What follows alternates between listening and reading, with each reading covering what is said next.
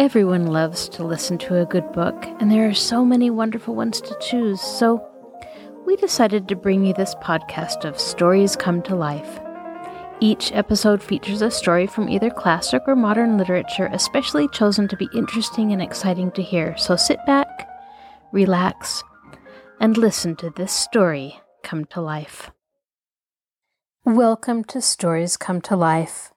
I am your host, Catherine Lopez-Luker. It is with great pleasure that I am able to announce that Simon & Schuster Publishing Company has given permission for this book to be read out loud and shared on Stories Come to Life until June 30th, 2024. But of course, the episodes that fall under that special permission will all be taken down on that date, so listen now while they're available. Do you remember the sullen and rather rude girl who applied to become the housekeeper for the Drew family? Well, Mary Mason is back in the story.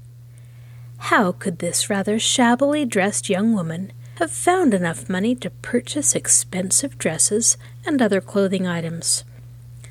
Nancy has a faint suspicion that there may be some connection between Mary's extravagant spending and the robbery at Lilac Inn. Now, if she can only find some common thread. Now sit back, relax, and listen to this story come to life. Nancy Drew and the Mystery at Lilac Inn. Chapter 11. A Trip to the Inn. After leaving the Heidelberg shop, Helen Corning drove Nancy Drew home in her runabout. She declined an invitation to remain for dinner. "It's getting late, and I really can't stop," she said. "I'll see you again in a few days. If you should hear anything about Mary Mason, I wish you'd let me know." "I certainly will, Nancy, but I imagine you can find her at Lilac Inn. She probably found work there." Helen said goodbye, and with a wave of her hand drove away, leaving her chum standing on the curb. As Nancy Drew walked toward the house, she reviewed the events of the afternoon. The more she considered Mary Mason's peculiar actions, the more puzzled she became. Where had the girl secured money? When she had called at the Drew household seeking work, she had been rather shabbily dressed, but at the store Nancy had noticed that she was wearing an expensive gown. Of course, it's possible she found work, she reasoned, but even if she did, it's not likely her wages would be enough to permit her to buy dresses at Heidelberg's. I can't understand it at all. Probably I'm doing Mary Mason an injustice, she told herself, but I feel I owe it to Emily to investigate every clue. I wish there were fewer, or that a few of them were clearer. Nancy paused on the veranda and glanced at her wristwatch. It was after 5 o'clock, and she could hear Mrs. Carter bustling about in the kitchen, preparing dinner. "I'll have time to run out to Lilac Inn, if I hurry," she decided. Pausing only long enough to tell Mrs. Carter that she might be a few minutes late for dinner, she backed her roadster from the garage and started off down the lake road. Arriving at the inn, she swept up the driveway and came to a halt in front of the door. There were only a few automobiles parked nearby, and Nancy guessed that the scandal of the loss of the jewelry had already affected the trade. Entering the inn, she sought the manager and was conducted to a private office. "I'm sorry to trouble you again," Nancy apologized, "but I find I must ask you a few more questions." "I'll answer them gladly," the manager returned graciously. "Have you a girl in your employ by the name of Mary Mason?" "Mary Mason? There's no one here by that name." "Perhaps she applied for work." "Not that I can recall. Can you describe her appearance?" Nancy gave a detailed description of Mary, but when she had finished, the manager of the inn shook her head. "I'm certain that she never came here. In fact, if she had, I would have hired her at once, for I am short a girl in the kitchen." "That's queer," Nancy murmured, half to herself. "Helen told me the girl said she would come here. She must have changed her mind. Perhaps she found work at another tea room." "That's possible," Nancy agreed as she rose to leave. "I'll try to find out." Driving back toward River Heights a few minutes later, she was ready to admit that the trip to Lilac Inn had been unfruitful. Apparently, she had been unjustly suspicious of Mary Mason, for if the girl had never been employed at the inn, it was ridiculous to attempt to connect her with the robbery. "Just the same, I'd like to know where she got that handsome dress she was wearing this afternoon," Nancy thought. "I think I'll try to find out where she is working."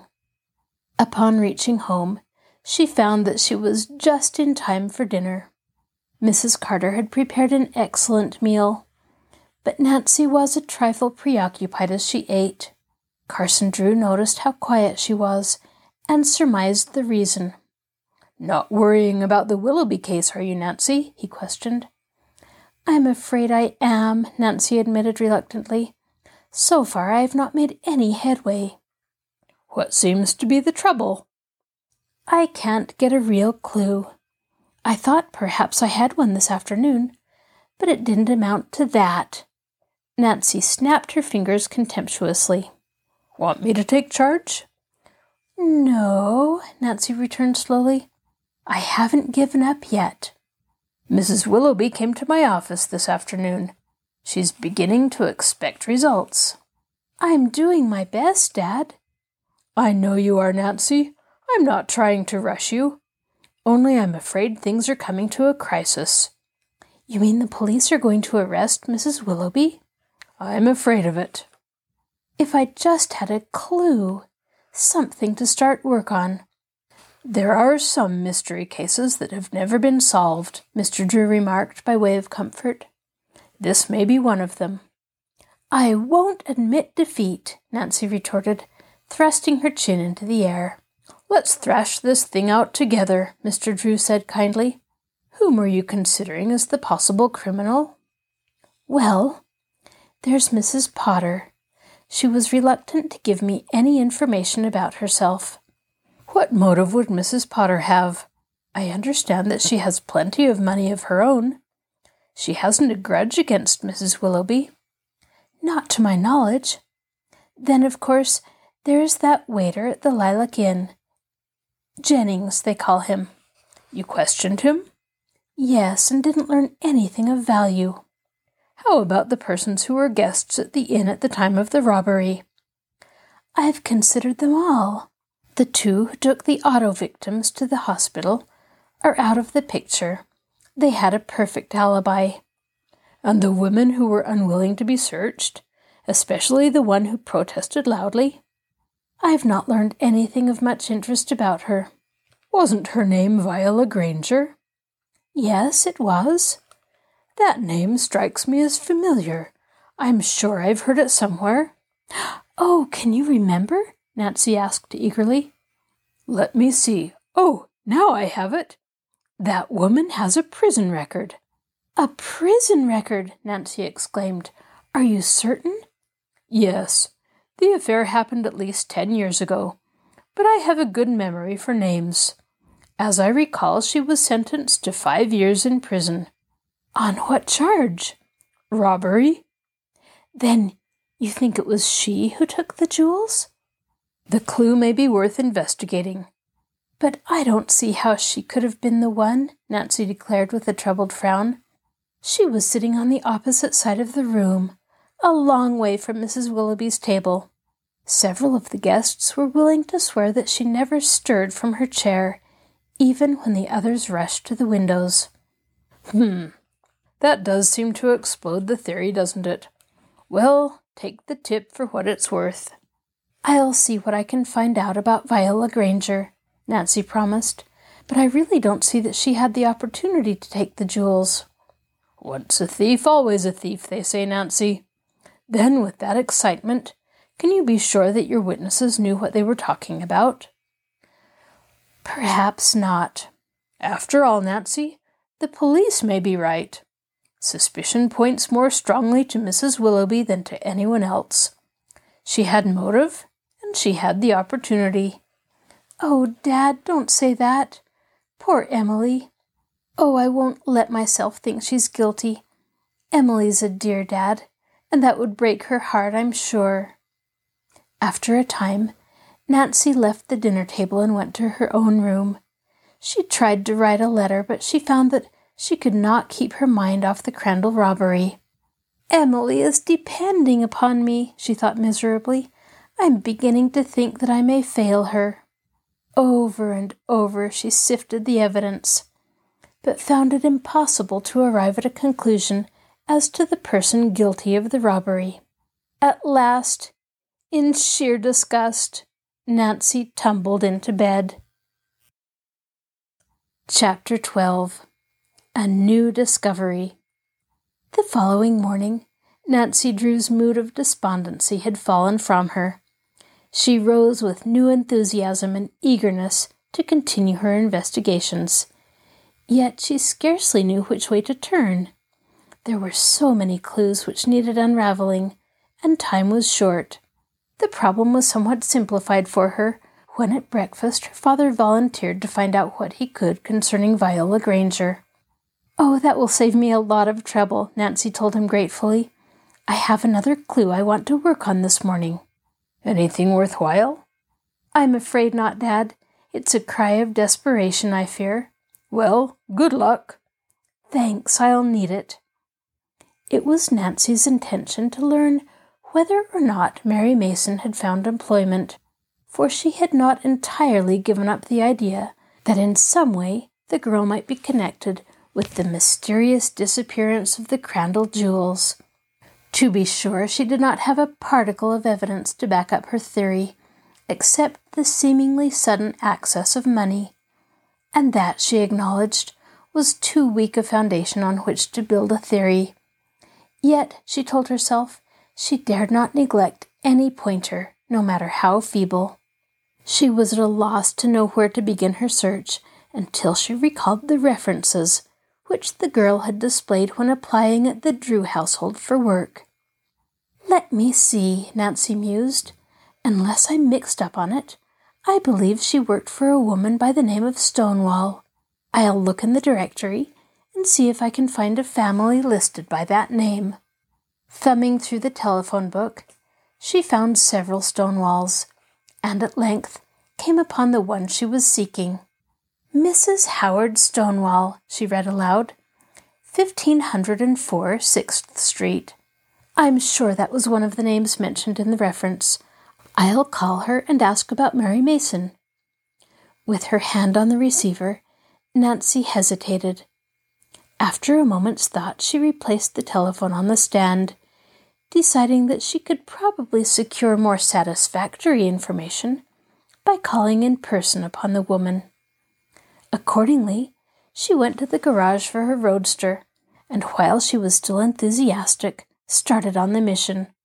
Nancy Drew was familiar with River Heights and had no difficulty in reaching 6th Street, which was in the better section of the city.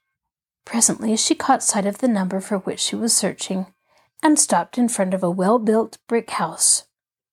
Mary Mason must have held a fairly good position, she thought, as she hurried up the walk. She rang the bell and was admitted by a maid. Nancy asked to see Mrs. Stonewall, declining to state her business. Her confident bearing had its effect upon the servant, who went at once to summon her mistress. She returned almost immediately, saying that Mrs. Stonewall would see her in the drawing-room. "What can I do for you?" Mrs. Stonewall asked pleasantly, as she offered the girl a chair.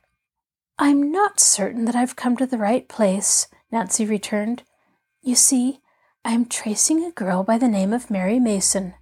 "Mary Mason!" the woman exclaimed sharply. "Yes. Did she work for you?" "Indeed she did," Mrs. Stonewall returned dryly. "That is, at one time." "Then, if you don't mind, I'd like to ask you a few questions about her." "Why should I answer them? Is she in trouble?" "I can't tell you the details of the case, Mrs. Stonewall, but she is under suspicion. You will be doing the law a service if you tell me all you know about her." I see you're a detective, Mrs. Stonewall said in an odd tone. I'll tell you everything I know about her, which isn't a good deal. She worked for me 5 or 6 months ago. I kept her for a month and let her go.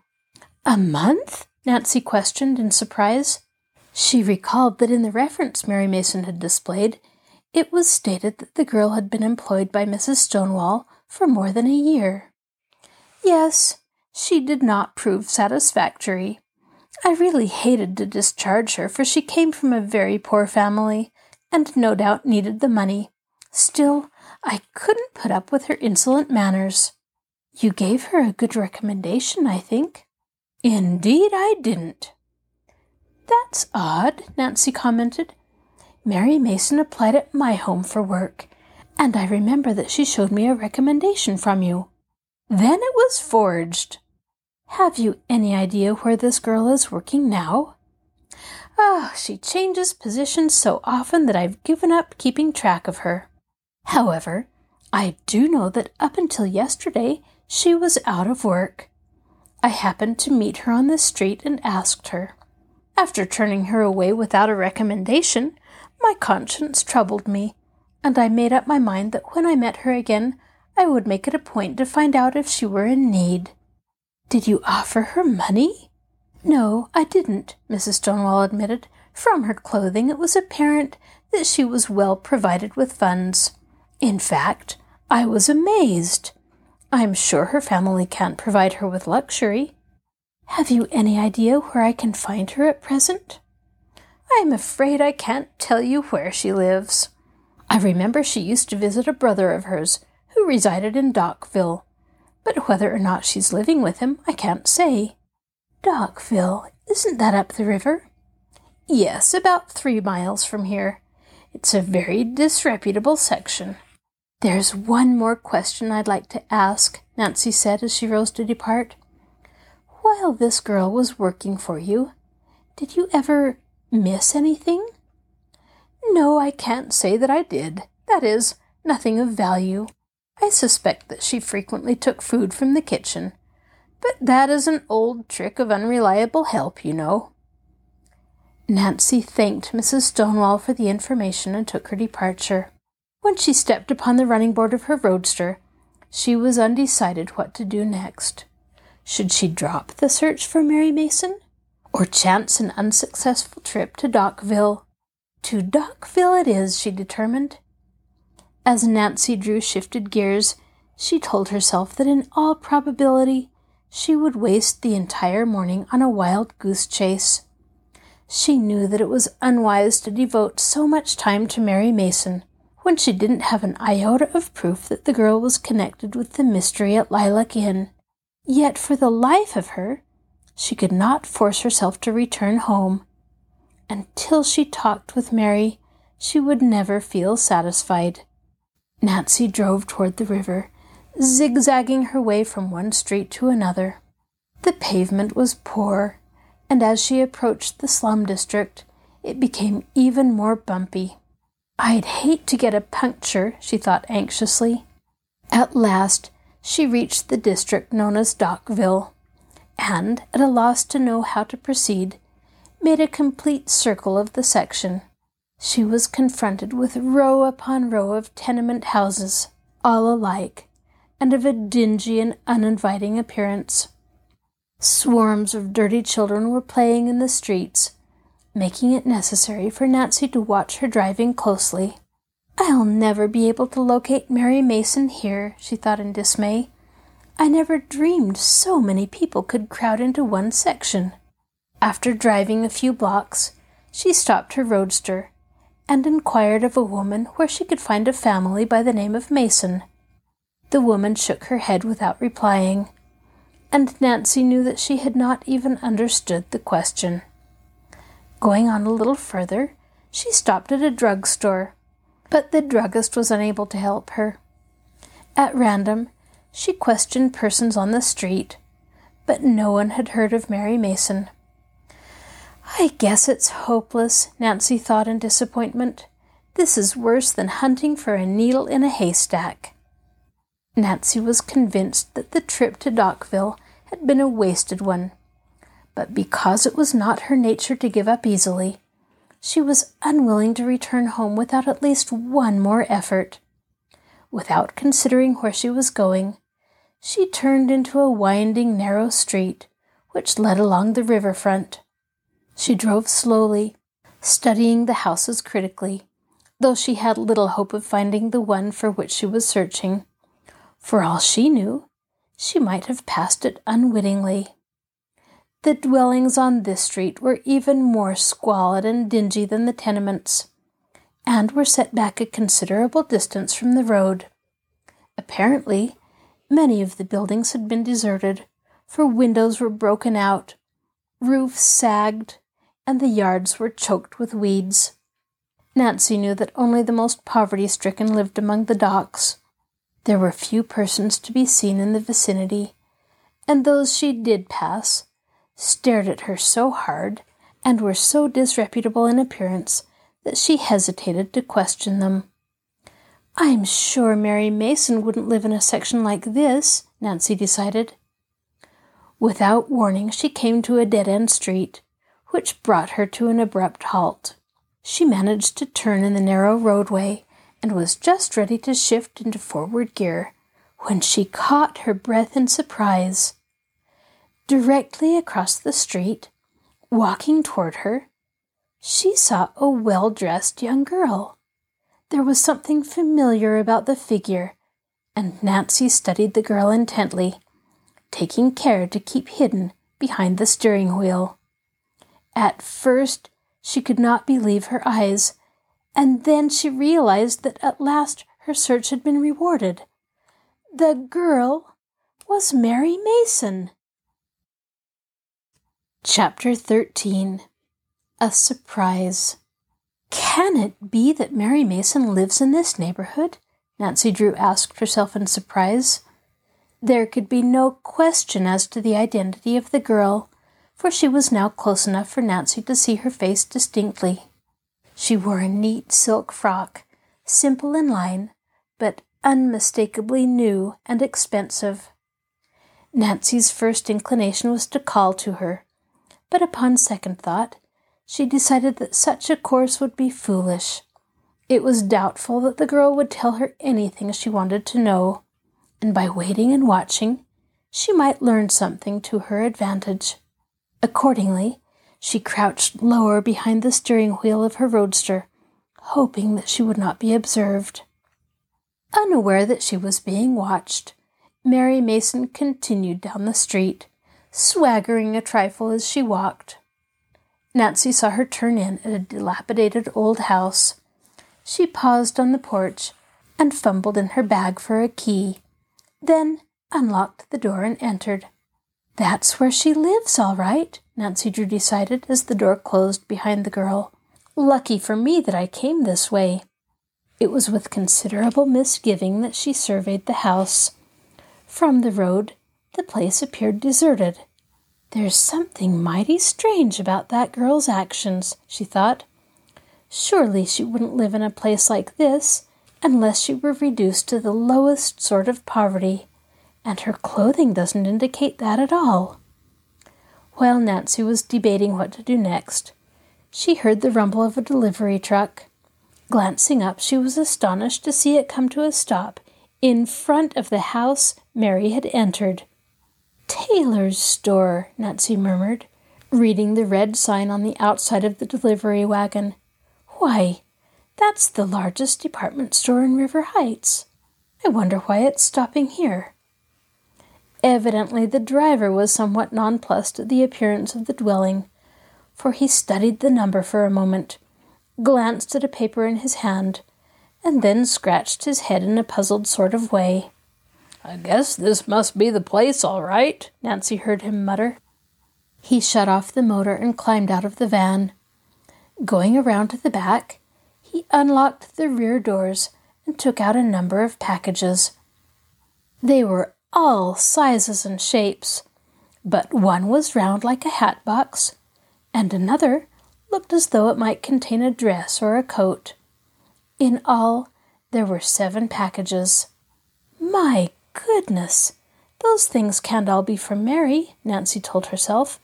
Surely she can't afford them. The driver of the van hurried up the walk to the house and knocked firmly on the door. There was a long wait, and it was not until the man had called out impatiently, "Taylor's delivery," that the door swung open on its rusty hinges. Nancy saw Mary Mason take the packages. She then closed the door, and the driver went back to his wagon. He climbed in, started the engine, and went clattering on down the street. "I'd like to see the inside of those packages," Nancy told herself, "but I can guess what they contain. It beats me where that girl gets the money for all her finery. Of course, she might buy on credit." She realized that such a possibility might put an entirely different face on the situation. If it were true that Mary had charge accounts at the various stores, her sudden acquisition of elegant clothes could be explained. "I don't believe a store in town would offer her credit," Nancy reasoned. She had no intention of permitting the question to go unanswered. Hastily shifting gears, she started after the delivery wagon, which had turned the corner and was traveling northward. "Oh, I hope I haven't lost him," Nancy thought anxiously. As she turned the corner, she caught a glimpse of red far up the street, and was certain that it was the Taylor delivery auto. Speeding up, she soon overtook the wagon, but contented herself with following close behind for several blocks. It was not until both cars were well out of the slum district that the driver stopped. This was the opportunity Nancy had sought. She pulled up behind the delivery wagon and waited until the man came back from the house where he had delivered a small package. "Are you the delivery man from Taylor's?" Nancy asked by way of an opening. "Sure, can't you read the sign?" the driver returned carelessly. Nancy ignored the jibe and gave the man a smile, which disarmed him at once. "What can I do for you?" he demanded more graciously. "Have you delivered any packages to a person named Mary Mason?" "Oh, that girl who lives down in Dockville? Sure, I just dropped off 7 of them there." "I hope you got your money," Nancy said slyly. "I sure did," the driver returned with a broad grin. "Every cent of it. None of these here COD gals can slip it over on me." It was on the tip of Nancy's tongue to ask another question, but the driver climbed into his seat and drove away, leaving her to gaze thoughtfully after the retreating delivery wagon. What she had learned left her more perplexed than ever. From what the delivery man had said, it was evident that Mary Mason was buying finery from the stores and paying cash. Again, the question that had troubled Nancy from the very start loomed up. Where had the girl secured her money? "It's beginning to look suspicious," Nancy told herself a trifle grimly. "This may not be the Lilac Inn mystery, but it is a mystery nonetheless. I may have 2 cases on my hands." She knew that Mary came of a poor family, and it was highly improbable that she had relatives who were providing her with funds. The girl had no employment, and what was even more significant, she did not seem to be interested in finding work. Otherwise, she certainly would have gone to Lilac Inn at Helen Corning's suggestion. Were these clues, or were they not? "I must proceed cautiously," Nancy assured herself. "I might get myself into serious trouble by falsely accusing her of a crime. So far, the evidence certainly isn't sufficient to warrant any actions." Nancy had stood so long at the curbing that passers-by were beginning to stare at her curiously. Coming back to reality with a start, she stepped into her roadster, and after a little hesitation, headed for home. "I don't believe there's any use going back to see Mary today," she decided, glancing at her watch. "It's nearly luncheon time, and Mrs. Carter will be expecting me. I probably wouldn't gain anything by talking with Mary anyway. She wouldn't admit a thing. I must think out my line of action carefully before I try to interview her. As Nancy drove slowly toward home, she continued to mull over the facts she had obtained. If only she could correctly interpret the information. In reviewing everything she knew about Mary, she recalled that when the girl had called at her home to secure work, she had appeared earnest enough. Apparently she had come into her money since that date, and had consequently lost her desire for employment.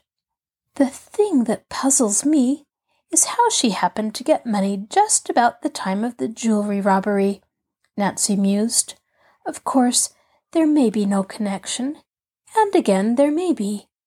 I remember she seemed startled when I mentioned that my father was a criminal lawyer. It seems to me she wouldn't have acted that way if she hadn't been up to something dishonest. And yet, in all fairness to Mary Mason, Nancy was forced to admit that in her eagerness to find a clue, she was getting the cart before the horse.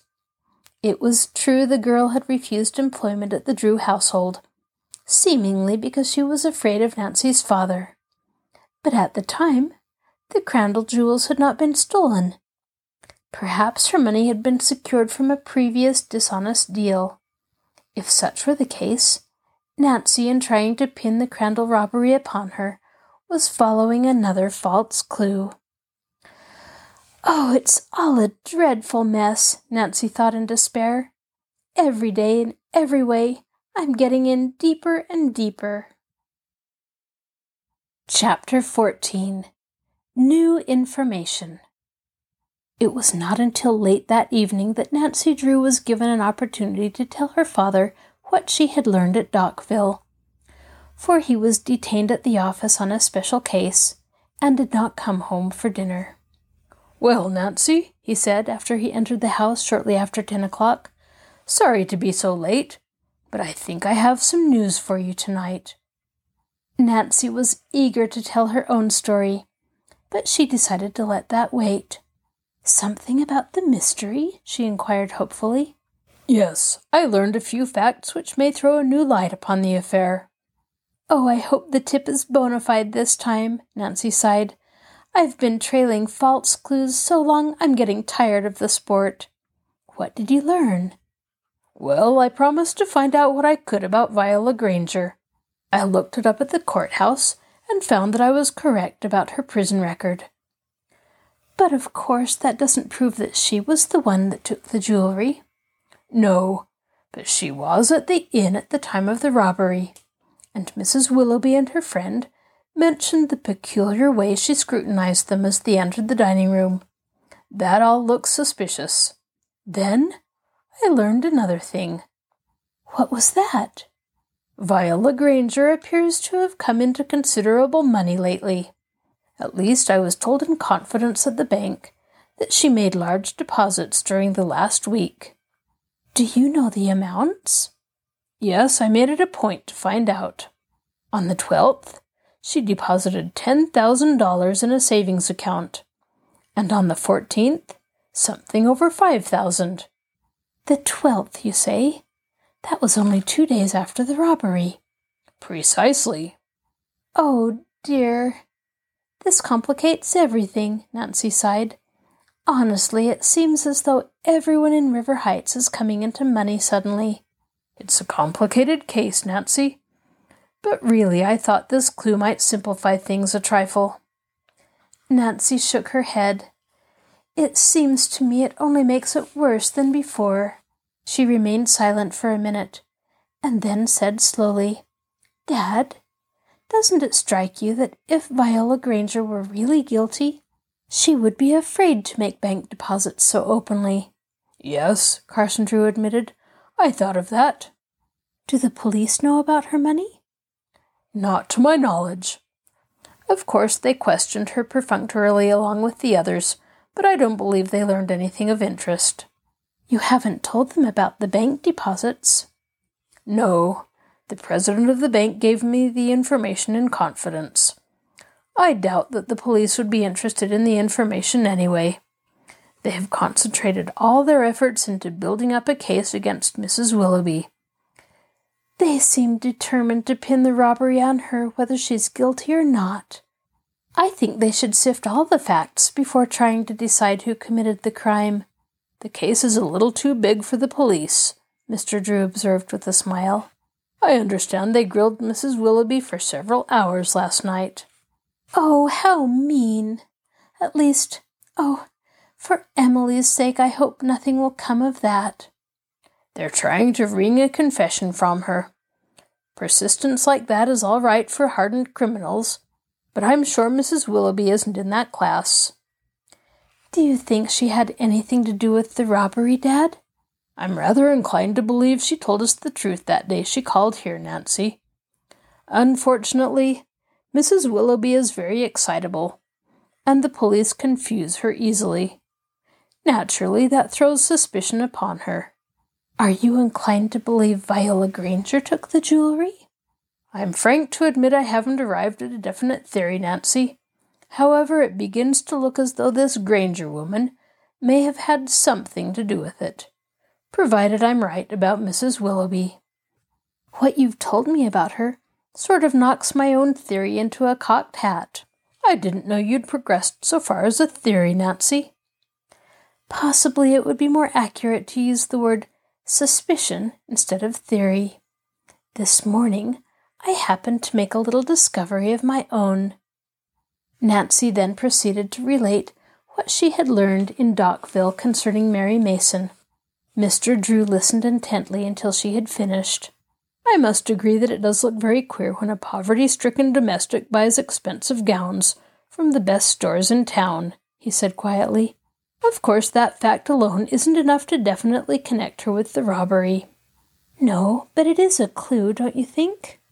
Perhaps. It won't do any harm to keep your eye on her. I intend to do that, and I want to find out everything I can about her. And Viola Granger may be the guilty person after all. I never saw a case which had so many loose ends. Nor did I. This afternoon I felt so encouraged. I thought I'd stumbled onto something that had a bearing on the case, and now I'm not so sure. Don't get discouraged, Mr. Drew said kindly. After all, there may be something in what you've discovered. Perhaps Mary Mason herself knows something, and someone is paying her to keep silent. There's that angle. You're certain, I presume, that there can be no mistake about her buying all those expensive clothes? I'm certain that 7 boxes were delivered to her, for I saw them with my own eyes. Of course, I can't swear as to what was in them, or the cost of the articles. It might be well to investigate further before making any accusations. I don't know how to find out about the dresses. That is, unless I called at the store. Do you imagine they would tell me anything? I'm afraid not. Most stores protect their customers and refuse to give out anything concerning their accounts. But you know Mr. Hodge at the tailor store, Dad. Isn't he one of the big men there? Manager.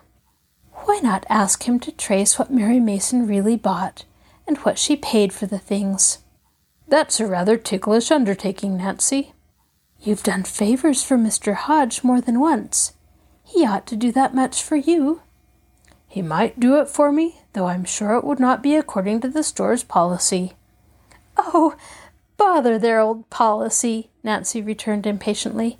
He ought to be glad of a chance to help solve the mystery. Will you ask him tomorrow? Yes, if you want me to. Mr. Drew smiled indulgently. Oh, Dad, you think it's perfectly silly, don't you? Nancy demanded, somewhat nettled at her father's smile. Not at all, Mr. Drew responded quickly. I was just thinking how you always manage to get your own way. Not always. Will you see Mr. Hodge the first thing in the morning? Yes, and while I'm about it, I'll call several of the other leading stores for you. Fine! How about the pawnbrokers? The pawnbrokers? Nancy questioned, not catching her father's idea. Yes. If this Mason girl actually took the jewels herself, and was not a chance eyewitness of the robbery, she'd have to convert them into cash some way. Through the pawnbrokers would probably be the easiest way. Of course. It was silly of me not to think of that myself. There are 3 in River Heights.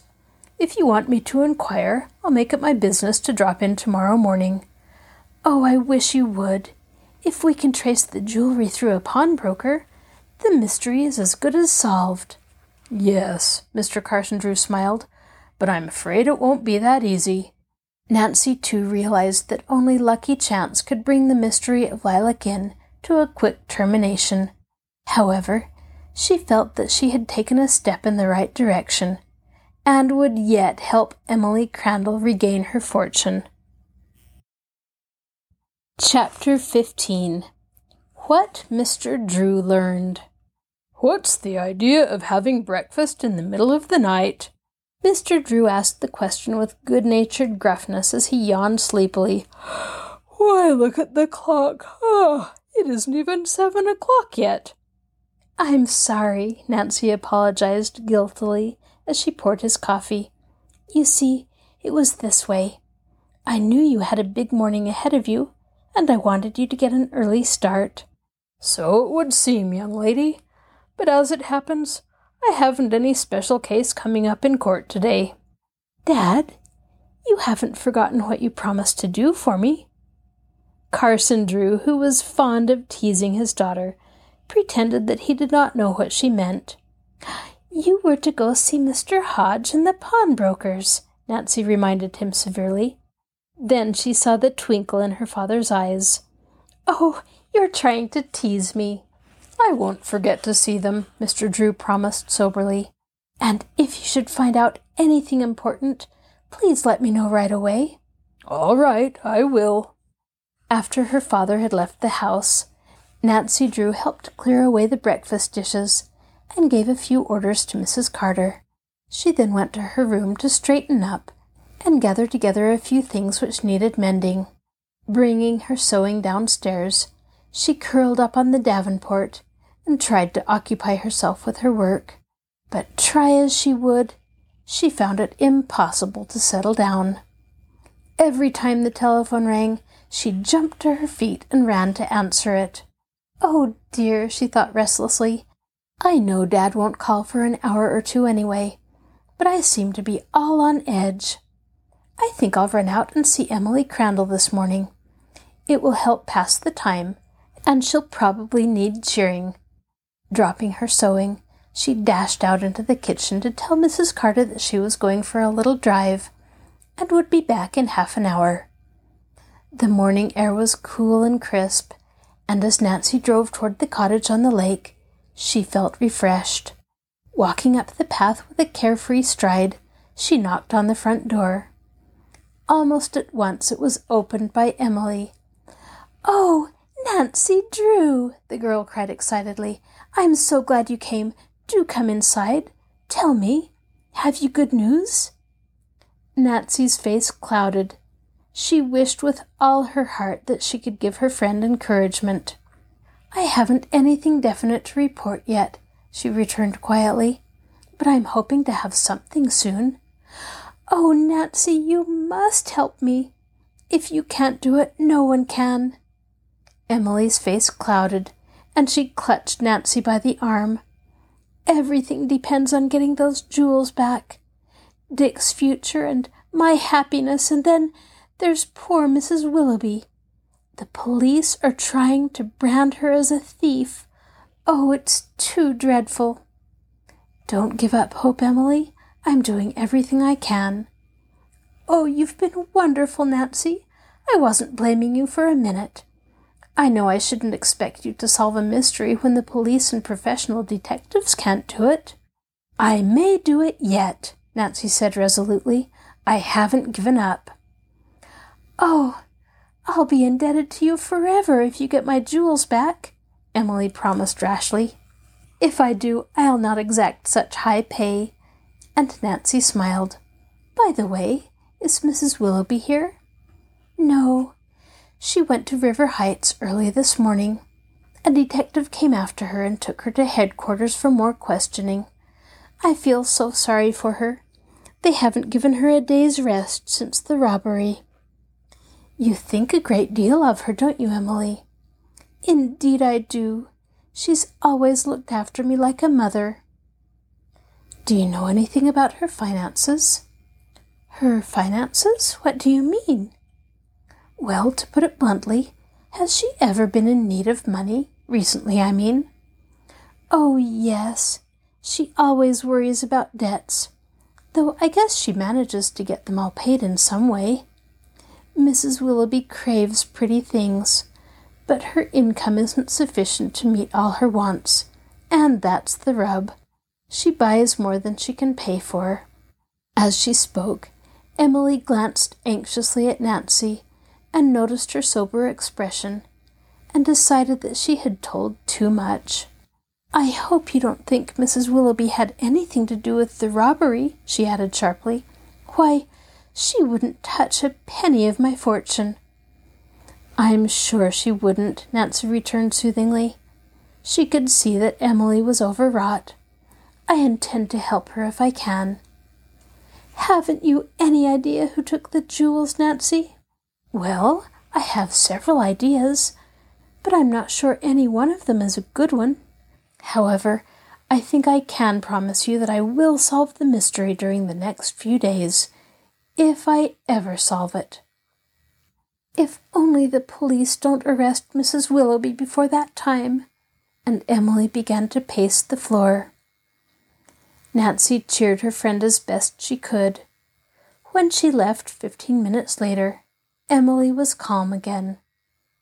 "I just know things will come out all right," she told Nancy bravely as she accompanied her to the roadster. "You've never failed to solve a mystery yet." Nancy Drew had stayed longer at the cottage than she had intended, and once on the road, she drove rapidly to make up for lost time. Her talk with Emily Crandall had made her more determined than ever to find out what had become of the Crandall jewels. Though she was inclined to believe in Mrs. Willoughby, she was keen enough to realize that the evidence against her was extremely damaging. Unless the evidence soon pointed strongly in some other direction, the police would have Emily's guardian behind the bars. Emily would suffer dreadfully from the humiliation, Nancy thought, and even if she were later proved innocent, it would ruin Mrs. Willoughby's social standing.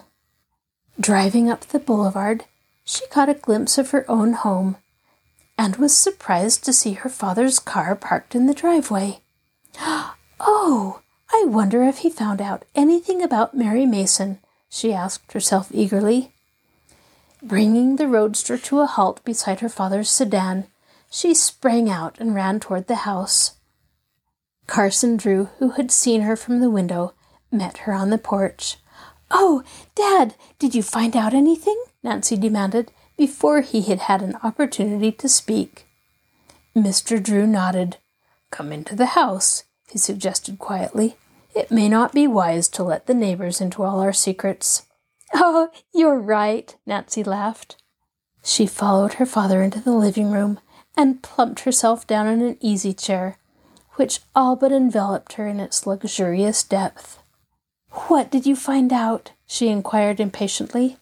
"Well, I saw Mr. Hodge as you wanted me to. At first he didn't take very kindly to the idea of looking up this Mason girl's account." "Don't tell me he refused." "No, he finally agreed to tell me what I wanted to know, provided that we keep the information confidential." "Of course." "It seems that you were right about the girls buying clothes." "I knew I was," Nancy declared triumphantly. "According to Hodge, she's been buying scads of things lately, mostly unnecessary articles." "Did you find out what she paid for them?" "Yes." Carson Drew took a slip of paper from his pocket and glanced at it. "A hat, $15, dress, $45.50, shoes, $15, scarf, $5, belt, $2.50, perfume, $8, pocketbook, $10.98. "Imagine paying $8 for perfume," Nancy exclaimed, "and nearly $50 for a dress, when she hasn't even a position." "The whole thing comes to more than $100, Mr. Drew observed, studying the figures. And she paid cash? The packages were sent COD, just as you thought. She paid for them when they were delivered. Did you call at any of the other stores? Yes, at the River Heights department store and at Heidelberg's. They had never heard of her at the River Heights department store, but at Heidelberg's I found that she had bought a dress. She must have gone back and bought it after I met her there, Nancy said excitedly. Probably she was afraid I'd see her buy it. That might be. What did she pay for the dress, Dad? $65. Why, I wouldn't think of spending that much for a dress myself. Where does she get the money? I think it looks mighty suspicious. It does look odd, Mr. Drew agreed, but there's one weak spot in your hypothesis. Besides my suggestion of the other day that someone was paying her to keep her silent. What is that? This Mary Mason may have come into her money in a perfectly honest way. I visited all the pawnbroker shops this morning, and I'm sorry to say I didn't find a trace of the Crandall jewels. Would you know the jewels if you saw them, Dad? Yes, I'm sure I would. I saw them a number of years ago, and I pride myself on having a certain eye for beautiful jewels. Even if they had been removed from their settings, I would recognize them instantly. Did you describe Mary Mason to the pawnbrokers?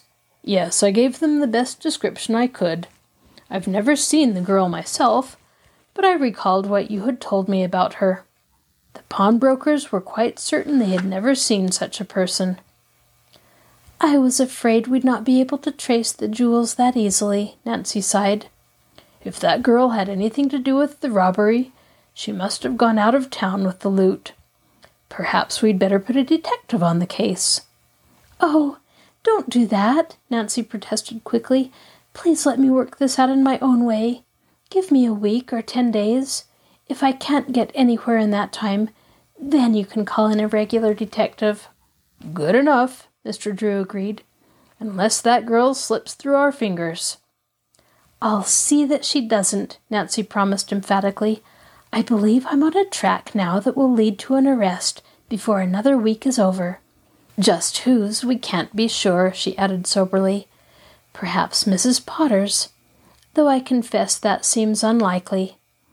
We'd better look further into that, though. Perhaps Mrs. Willoughby's, but I hope not for Emily's sake. She's a good kid, Dad, and it would break her heart if her guardian had done this thing. Perhaps Mary Mason. Perhaps Viola Granger. I haven't yet found out where she went after she left Lilac Inn that day. Perhaps someone else we haven't suspected. Yes, it's complicated. But good luck to you, Nancy. And now you better get a little rest to clear that brain of yours. This is your host, Catherine Lopez-Luker. Thank you for joining us for this episode of Stories Come to Life. Be sure to join us next time when we continue to listen to Nancy Drew and the Mystery at Lilac Inn. You can find a link to our podcast on the Marshall Public Library webpage, www.marshallpl.org. I'll talk to you again soon.